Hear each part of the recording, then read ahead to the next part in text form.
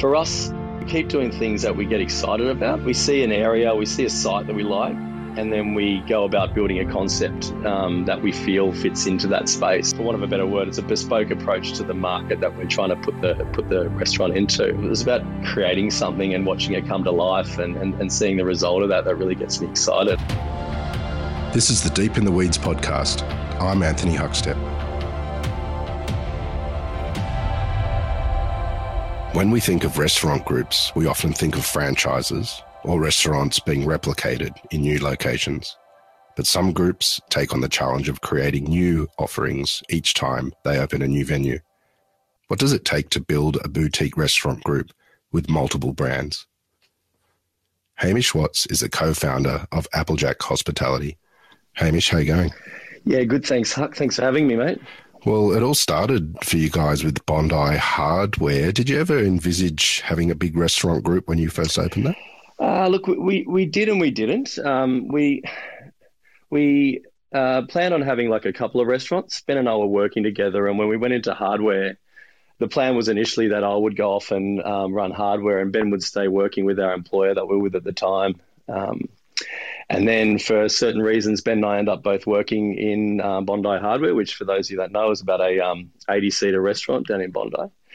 And we quickly found that the two of us in that space, you know, it was limited. We liked working together, but we were certainly ambitious to have some more and potentially have a little bit of space from each other as well. So sort of in those early months of working together, it was certainly a magical time, but I think over that period we decided pretty quickly that we wanted to expand into a small group. And thankfully our experience when we were working together prior was with a larger pub group.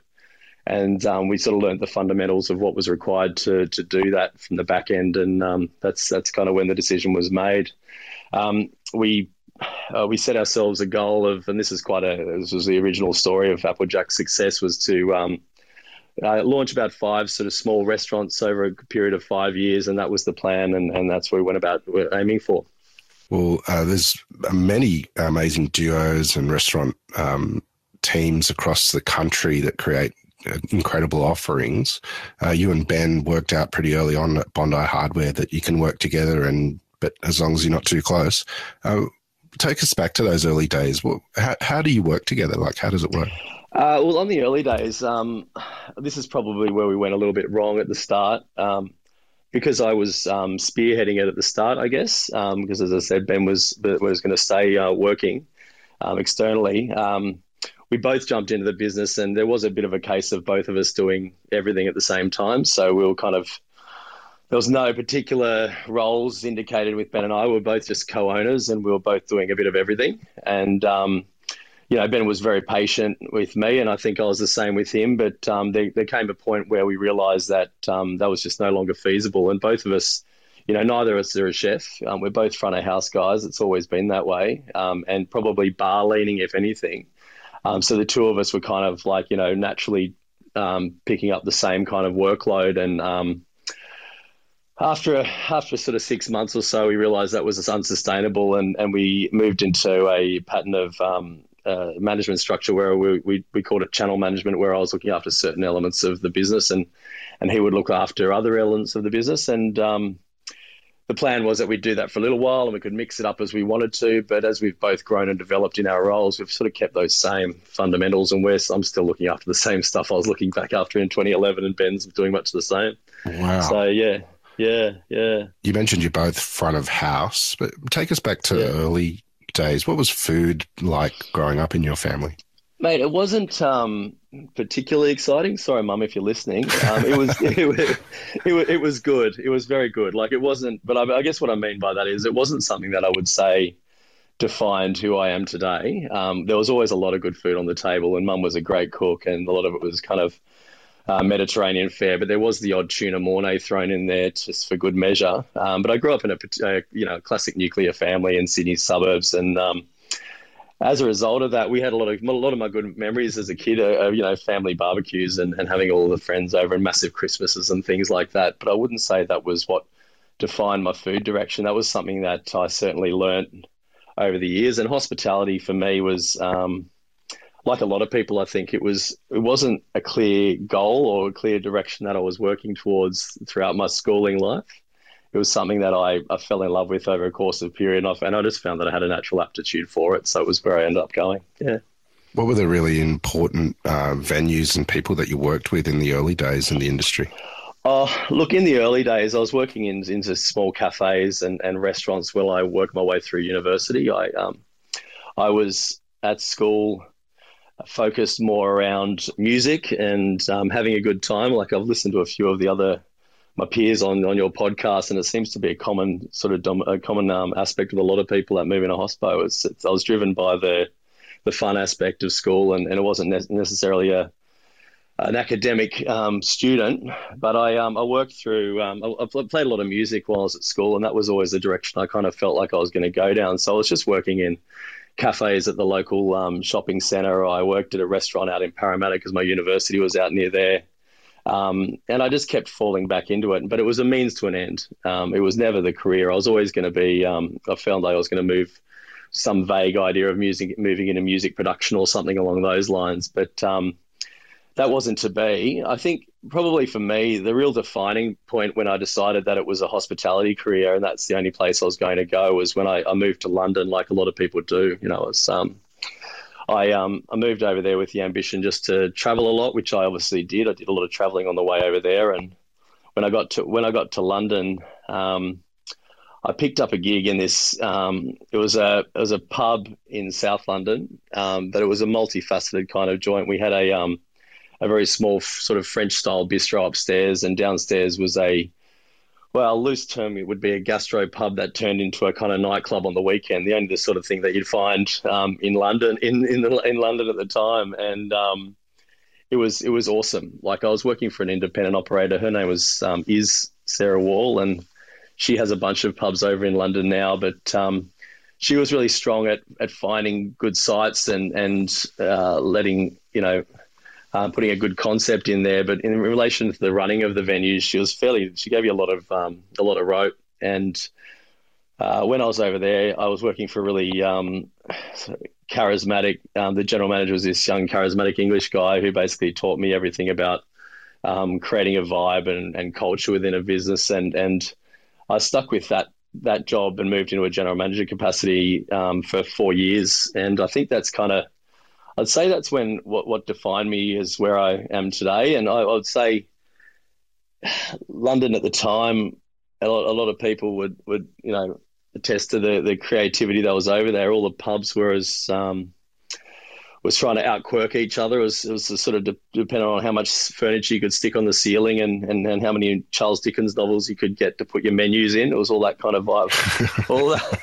all that kind of vibe was going on. But I just remember going to Shoreditch and just being blown away by the bars that were there and the creativity that people were putting in. It wasn't all about the money. It wasn't all about it was just, I guess it was just about the vibe and the creative concepts that people were coming up with. It just really got me excited. You mentioned you're working for a pub group when you and Ben met. Well, how did Bondi Hardware come about and the decision to go into a venue together? Look, I guess it came from when I moved back from the UK. My partner, Sarah, she was a big supporter of me doing something on my own. I came back from London and I think Sydney was going through a dynamic change at that point. This was like 2008.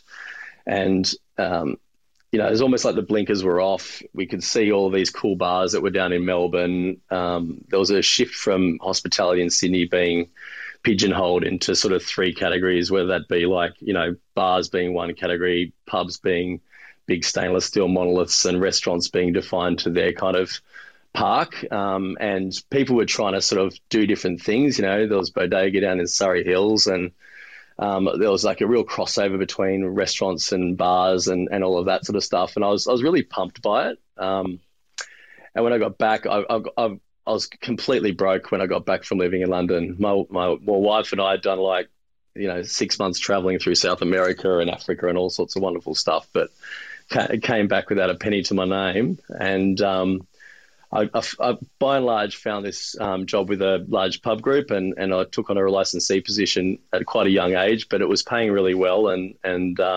it's what I needed to get myself back on my feet, and that's where I met Ben. And looking back at my time with those guys, it was really cool. Like they had a really good culture, and the CEO Dan Brady that was running that business was a formidable character, to say the least. And over that time, I guess that was looking back, it was a necessary step in my career, not necessarily like aligned with sort of what I wanted to do from a creative perspective, but operationally it gave me the fundamentals on what you needed to do to run a business properly. Like, there's a lot of structure in the way they did things, and I learned an awful lot in relation to that. But I guess that's when I met Ben, and we worked together in a head office capacity, doing a fairly fun and cushy group role in training and brand development and things like that.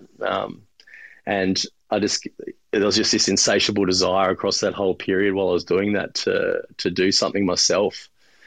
And that's kind of when I decided to take the plunge. Yeah.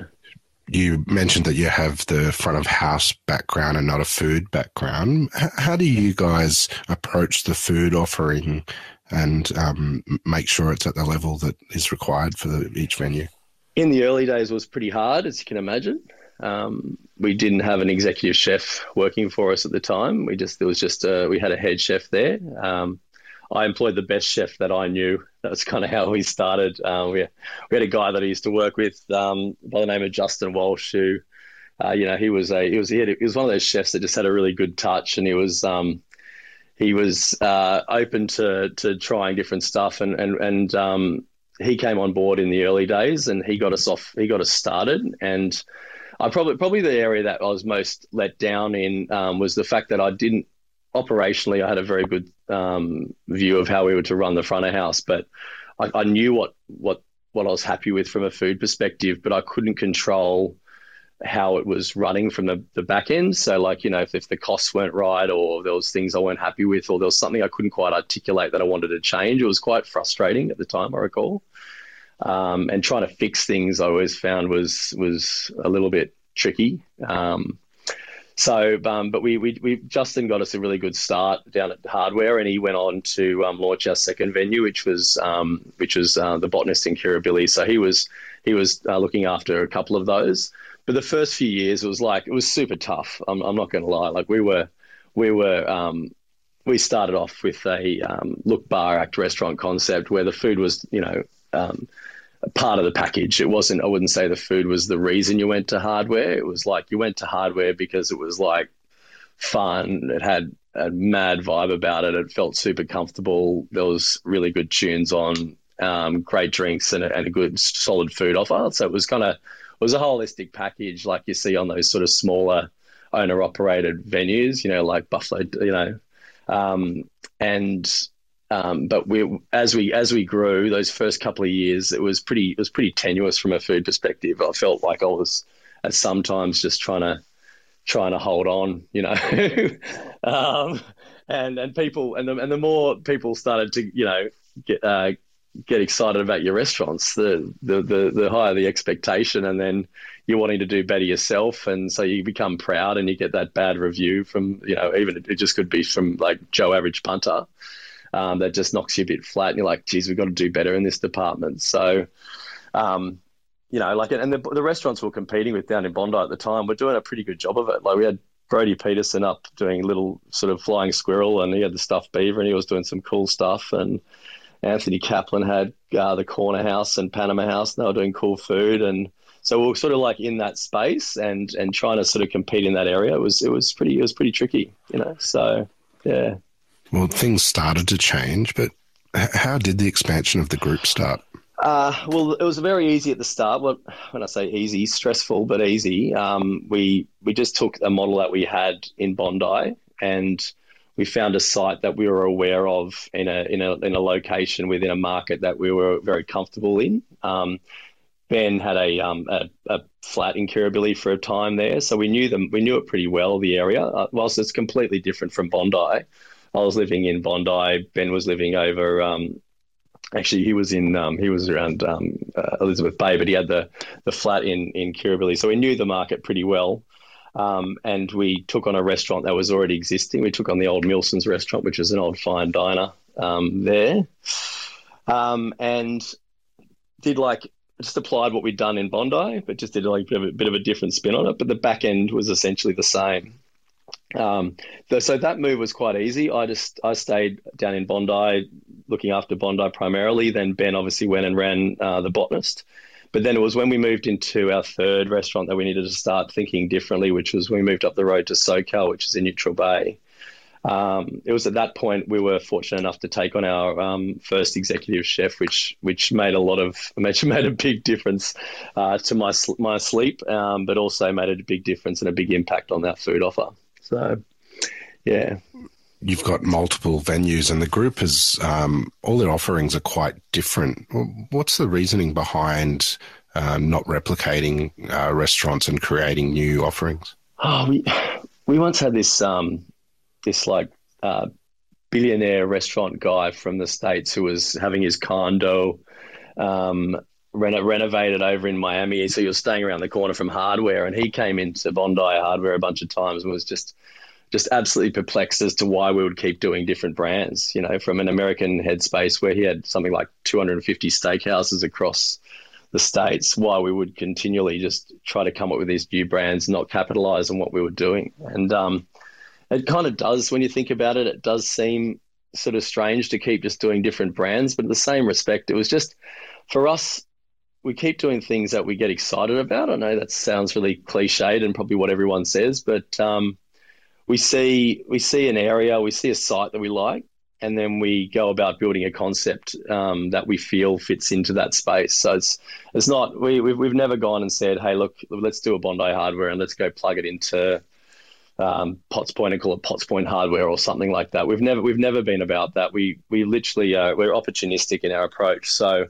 we have areas that we like. We've got a bunch of things that we need to tick off in relation to finding sites, but we sort of just keep an ear to the ground. And if we see a site that we like in an area that we understand and we also appreciate, then we go about building a concept that suits that site and that demographic that we're going to try to hit. So it's kind of like, for want of a better word, it's a bespoke approach to the market that we're trying to put the restaurant into. But then, there's another part of it.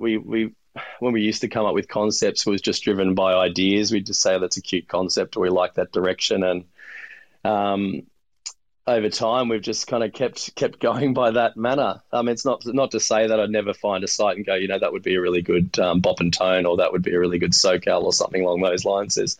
We're always open to that possibility, but by and large, it's the fun part of building restaurants, and I think anyone would say the same. It's the buzz of the concept, and then the coming up with all the different angles and all the small parts that fall in place with that, whether that be your selection of cutlery or the menu design or the music that you're going to plug into it or whatever it might be. It's the holistic job of putting it together, which is a super, super big buzz. And I guess that, that comes from when I was back in my music days. It was about creating something and watching it come to life and seeing the result of that really gets me excited. And I think it's the same for Ben and everybody that works for us, Well, tell us a bit about that creative process and creating these new ideas. Where do they come from? Where are you inspired for these new venues? That's a good question, because they've all come from different areas. What we haven't done, and it's not been necessarily by choice, we haven't necessarily gone down the lines of going, hey, let's do this because this is what's hot right now. It's kind of been a case of just as I said before, it's more a case of finding something that we are finding a site and then sort of thinking what would really work. And for us, it's not just about a cuisine. So we don't say, hey, look, like Italian's popular at the moment. I've got a chef who's digging Italian food. Let's do that and then build a concept around the cuisine. We generally come up with a bit more of a narrative and try to sort of think about who we're talking to here. So to give an example of that would be Bop and Tone, which is our most recent project in the city. Oh, sorry, excluding Foresters. Sorry, Foresters. Bop and Tone, which is our most recent city restaurant. We identified the market that we wanted to sit in, and we came up with the kind of space that we would want to be eating in, I guess. This sounds a bit corny, but we only came up with what we wanted to be delivering upon. And then at that point, once we had the story and the aspect of what we wanted and kind of the market that we wanted to hit and what we wanted the food to evoke, we then spoke to Jason Robertson, who was our executive chef looking after the project, and he came along with a pitch of what he felt was the right food direction to meet that brief. So it was about building a holistic narrative of what the overall concept was, and then making sure all the elements fit with that. Sometimes it's slightly different. Like SoCal, for example, Mexican was pretty hot at the moment at that time. I think everyone remember 2011. Everyone was opening a Mexican restaurant, and 2013 that was. And then Ben was super keen on Mexican food. Still has a big love for that food, which is why we've got a lot of it across the group. But I was like, I can't go down that vibe of just doing Mexican, and I don't feel like I could execute it and do it to the level that I think would do it justice at that point in my career. So I said, how about we give it a spin and do more of a Southern Cali kind of take on the Mexican, and then we'll involve the bar element as well, and then we'll give it that flow, which I think made it sort of fit into the market that we're trying to reach better. So it's not always come up with the concept first. There is elements of the food that will guide us in a direction, but generally speaking, it's what do we want to make, and what are we trying to do here, and who are we trying to hit, and then what's the story, and then we get all of the guys to start collaborating on what they're going to bring to the table in relation to that. So it's a fun process, and it's certainly evolved over the years, and as we've got some really good people working for us now, we give some more involvement to those guys. Once earlier days was a little bit more guided by myself or Ben to come up with the overall hit, but now everyone throws in a little bit, and we sort of come up with what we feel is the best foot forward. What have been the biggest challenges of opening new concepts from scratch that are so different to previous concepts that you've had? It just takes a bit longer to nail it, doesn't it? Like you normally, I think if you're just rolling out stuff that you're confident in and doing it the same way, you'd hit the ground running a bit faster. An example of that would be, Hardware. We did a very similar food offer at the Botanist, and it was just kind of we nailed that pretty quickly. As we've changed and done different style food offers, it's taken a little bit longer to refine it and get it right. So I think like everything, I like to say to people, give restaurants a bit of time before they open, ideally before reviewing them, but also before you sort of cast your opinion on them, because I think everyone's working pretty hard to nail it in those first few months, and it can take a little while to find your groove. And so I think that's probably it. Sometimes I think I used to really panic about it. If we didn't get it right from day one, it was a big concern to me, and it still gives me like great anxiety if I open up the restaurant. I'm not entirely happy with it, but I now kind of know that that's part of the deal. I open it and I realize that there's some things that don't particularly work, and maybe our service model is just a bit too stiff, or maybe the music policy is not the right direction for what we're thinking, and just be willing to adapt and change to that. So I think that probably the big thing that we get wrong is just there's that 10% that that makes a restaurant from being like okay to being something that's actually pretty decent or pretty good or even better, that magical. So yeah, that's where it's at, I guess. There's many operators in Australia with one or two restaurants, or are yearning to have another venue or a few venues. You treat yours all differently, but what does it take from the back end to run all of your venues? Structure. We've got a head office crew now. We base ourselves out of the Foresters in Denham Surrey Hills. We've got an office up there now, and we used to like a lot of people. A lot of the stuff that we would do, we would outsource, whether that be from marketing or human resources, recruitment, and things like that. It's easy to turn the tap on and off in that regard then. But we have found that over the years, by having a really structured and excuse the CEO speak, but a high performing sort of head office high performing group, we've found that it's allowed us to make sure we're delivering on all the small measurables that are required from a restaurant, because there's so many different elements, aren't there? So in our head office group, there's Ben and I, who are, we're still very hands-on and very involved. I look after more of the food and bev and the aesthetics and the concepts and stuff like that. Ben's a very good marketing brain, and he's super passionate about that. And he looks after the marketing side of things, but also the more serious elements of the business, the financials and stuff like that. But in our head office, we've got internal marketing nowadays. I've got a group executive chef. We've just got a new one that's starting up with us. Group bars manager and sommelier, and then a couple of operational guys to make sure we're delivering on that on all elements. We outsource our PR still, and we also outsource our bookkeeping, which it's an expensive part it costs us a lot of money to have that done really well, our bookkeeping and payroll and stuff like that. But it's having that taken care of by someone who's really good at it. It allows you to focus on what you need to focus on. And I did the books when we first started Applejack, and I was hopeless at it. Like I look back and I'm surprised anybody got paid.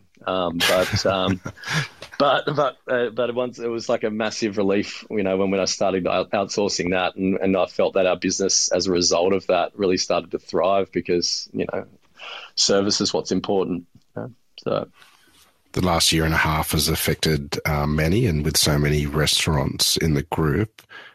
What's it been like for you guys? And you're currently in a lockdown now. Like what's changed for the group? I think probably the main thing that changed was our focus is, when everything's just normal and the business is trading as usual, you just focus on, growth and trade and everything like that. You don't really stop to think about why you're doing it, the first lockdown was pretty scary. I think everybody would admit, like, it was a very dark moment for everybody in hospo, and no one was prepared for that kind of shock. And we certainly weren't. We just plowed a whole ton of our cash into a big project in the city, and we were still, working on paying that down. And we had a whole heap of staff looking at us for answers and for support, and it was hard. It was hard to look at them in the eye and try to work out what we could do for them. But we made a very clear decision early on that what we could do was offer, whilst the financial support would certainly run out and we couldn't all be paid, and Ben and I certainly didn't take a penny for a long time, and everyone was in the same position. We made efforts just to communicate clearly with everybody about, if we had to stand people down, what was the reason behind that, and what did that mean to them. And probably our other thing that we really made a focus point was to try to assist them with accessing anything that could benefit them, whether that be government support or JobKeeper or what have you. But because a lot of the guys, we've got a lot of our visa holders, English as a second language, and they were trying to work out how they were going to get through it. A lot of visa holders had to go home, and how do we go about getting them back, and what did that look like? So communication was key for us. But I think from a cultural perspective, it did thrust something that was always part of our culture, which has always been, our people. And again, that sounds really corny, but it's something that's always been really important to us is the vibe within the crew. And we try to, practice what we preach, and we have a very flat hierarchy, and everyone's got a voice, and we all get along. And I hate to use the term, but if anyone's not fitting into that mold or is acting in a way that they stand out pretty quick. But that it did sort of make us realize that was actually the fundamental reason for what we're doing here, and that everybody was along and in part of it. So culturally, it was had a very positive impact on the group, I would say. Whilst it was dark at the start, we got through it really well, and I think the whole team was really proud of how we sort of came together towards the end, and everyone felt closer than ever throughout it. And this time round, it's not as scary. We were putting pennies away in preparation for something like this to happen again, and making sure that we're a bit better prepared this time round. But it's still watching the crew just like shut everything down, and the communication level, we've had endless amounts of not endless amounts. We probably boring them to death with all the stuff that we're pumping them with, but we're just trying to work with the guys to make sure that the casual guys can get access to any cash that they can get, and we're making sure the guys are getting annual leave payments should they want them and things like that, so everyone can get through the next couple of weeks as best we can. But yeah, I guess it just really highlighted for us that your crew is everything, and the people that are working for you are really special, and we focused on that and made that our reason for getting through as a team, and all of that. So yeah, it seemed to work. What sort of impact has the last year and a half had on you personally? Has it changed you? Yeah, I'd say so. I do try, like, just from a personal perspective, I do try to turn off more than I did. I was all hammer and tongs like a lot of business owners are, and having a couple of kids at home while trying to manage a company closing down over a period, while also not making sure that personally my financial position was sustained, and I wasn't going to lose my house and all the things that were going with that. It was really quite dark and intense, and I did have a bit of a wobble at the start. I think I was just sort of prepared for anything. I was, like all people, I was prepared to. I was coming to terms with the fact that if I did lose my house, would that be okay? And my wife was very supportive, and what would happen if she was to lose her job? And we kind of went through all of the worst case scenario stuff. But what it did highlight for me personally is that you've got to stop and enjoy it, because you don't know when it's going to be, when things are going to change, and your priorities need to be your family and your friends and all of that sort of stuff. So I just, if anything, I just take more time to myself and more time to my family and friends, and try to be more present, and as a result of all of that stuff that went on. But which I'm sure most people would say the same, that that's probably the byproduct of this thing, You started with one venue down in Bondi and have many all over Sydney. What is it that you love about what you do? Oh, I just love all of the different businesses for different reasons. I guess when I moved into hospitality and when I made it a career choice, the reason I was doing well out of it was because I guess my personality lent itself to that. I'm a person that likes to be around people. I like banter. I like having a laugh. I like I like seeing the team have a good time. And I guess that's where I'm at nowadays. I've got a couple of direct reports. The food and bev guys report into me. The human resource guy does, but further down the line, all the other guys, I get to just kind of try to offer them pearls of wisdom if they're available to them, but just also be around and be involved with the operations and add value. And as I said, every business is different, and I really love that about it. I go into Bop and Tone, I'm adding different value to if I'm going into Foresters, which is it's a pub, and what does that need? And I get to see lots of different people every day, and not any day is the same. And I try to not just be in the office much. I spend a day in the office just getting rid of emails, but the rest of the week's spent going around and seeing different people, and trying to be pumped and be inspired myself. Well, you mentioned Foresters is the latest to join the group, but what's next? What's the next couple of years looking like? Oh, we've got a few things on the go. We've got a few projects that we're looking at that are too early to talk about. But look, we like businesses that, as I said, challenge us. We're looking for stuff that's multifaceted, stuff that, and for Applejack, we'd like to continue to explore some different styles of food. So food's a big one for us over the next couple of years. I've got a really exciting new executive chef starting, who I can't just announce just yet, but we've got a real focus on that, and looking forward to just seeing what we can do with that, I guess. But focusing on the fun element, we're not about just growing for growth's sake. There's no end game, so to speak. We just see stuff that we like to do, and I say to my guys all the time, it's growth for me, or growth for the company, is not about me trying to send my daughter to ski school in Aspen. I've got no ambitions for anything like that. it's purely for the fact that I have anxiety about what I'm going to do with my guys as they develop and grow and get further up the tree. Like I've got some awesome chefs working for me now that I know they want different stuff, and part of growth allows me to unlock opportunity for everybody within the group. And it's almost like I feel if it's just say it's 12 to 18 months, 18 months between opening a venue, generally speaking, right? It's almost like I unlock this new opportunity for everyone, and there's like this like breath of fresh air comes into all the existing restaurants, and people who are working within them. Just say you're a sous chef, you might be given the opportunity for that head chef position that you've been wanting for 2 years or something along those lines. And if you're a bar manager, you might get that opportunity to come out the front, and it's like everyone gets to kind of like move up, and it creates this new opportunity. So I'm very much conscious of that, and when we grow, it allows us to keep developing, and I attract better talent into the company from a head office perspective, and so that's why we do it. It's also the addiction part of it, I guess, which I spoke about earlier. But yeah, a bit on, yeah. Well, we'll look forward to seeing what does happen when you can announce things, and also the executive chef as well. Hamish, we've loved having you on Deep in the Weeds today to hear your story. Please keep in touch, and we'll catch up again soon. Thanks, Huck. Appreciate your time, mate. This is the Deep in the Weeds podcast. I'm Anthony Huckstep.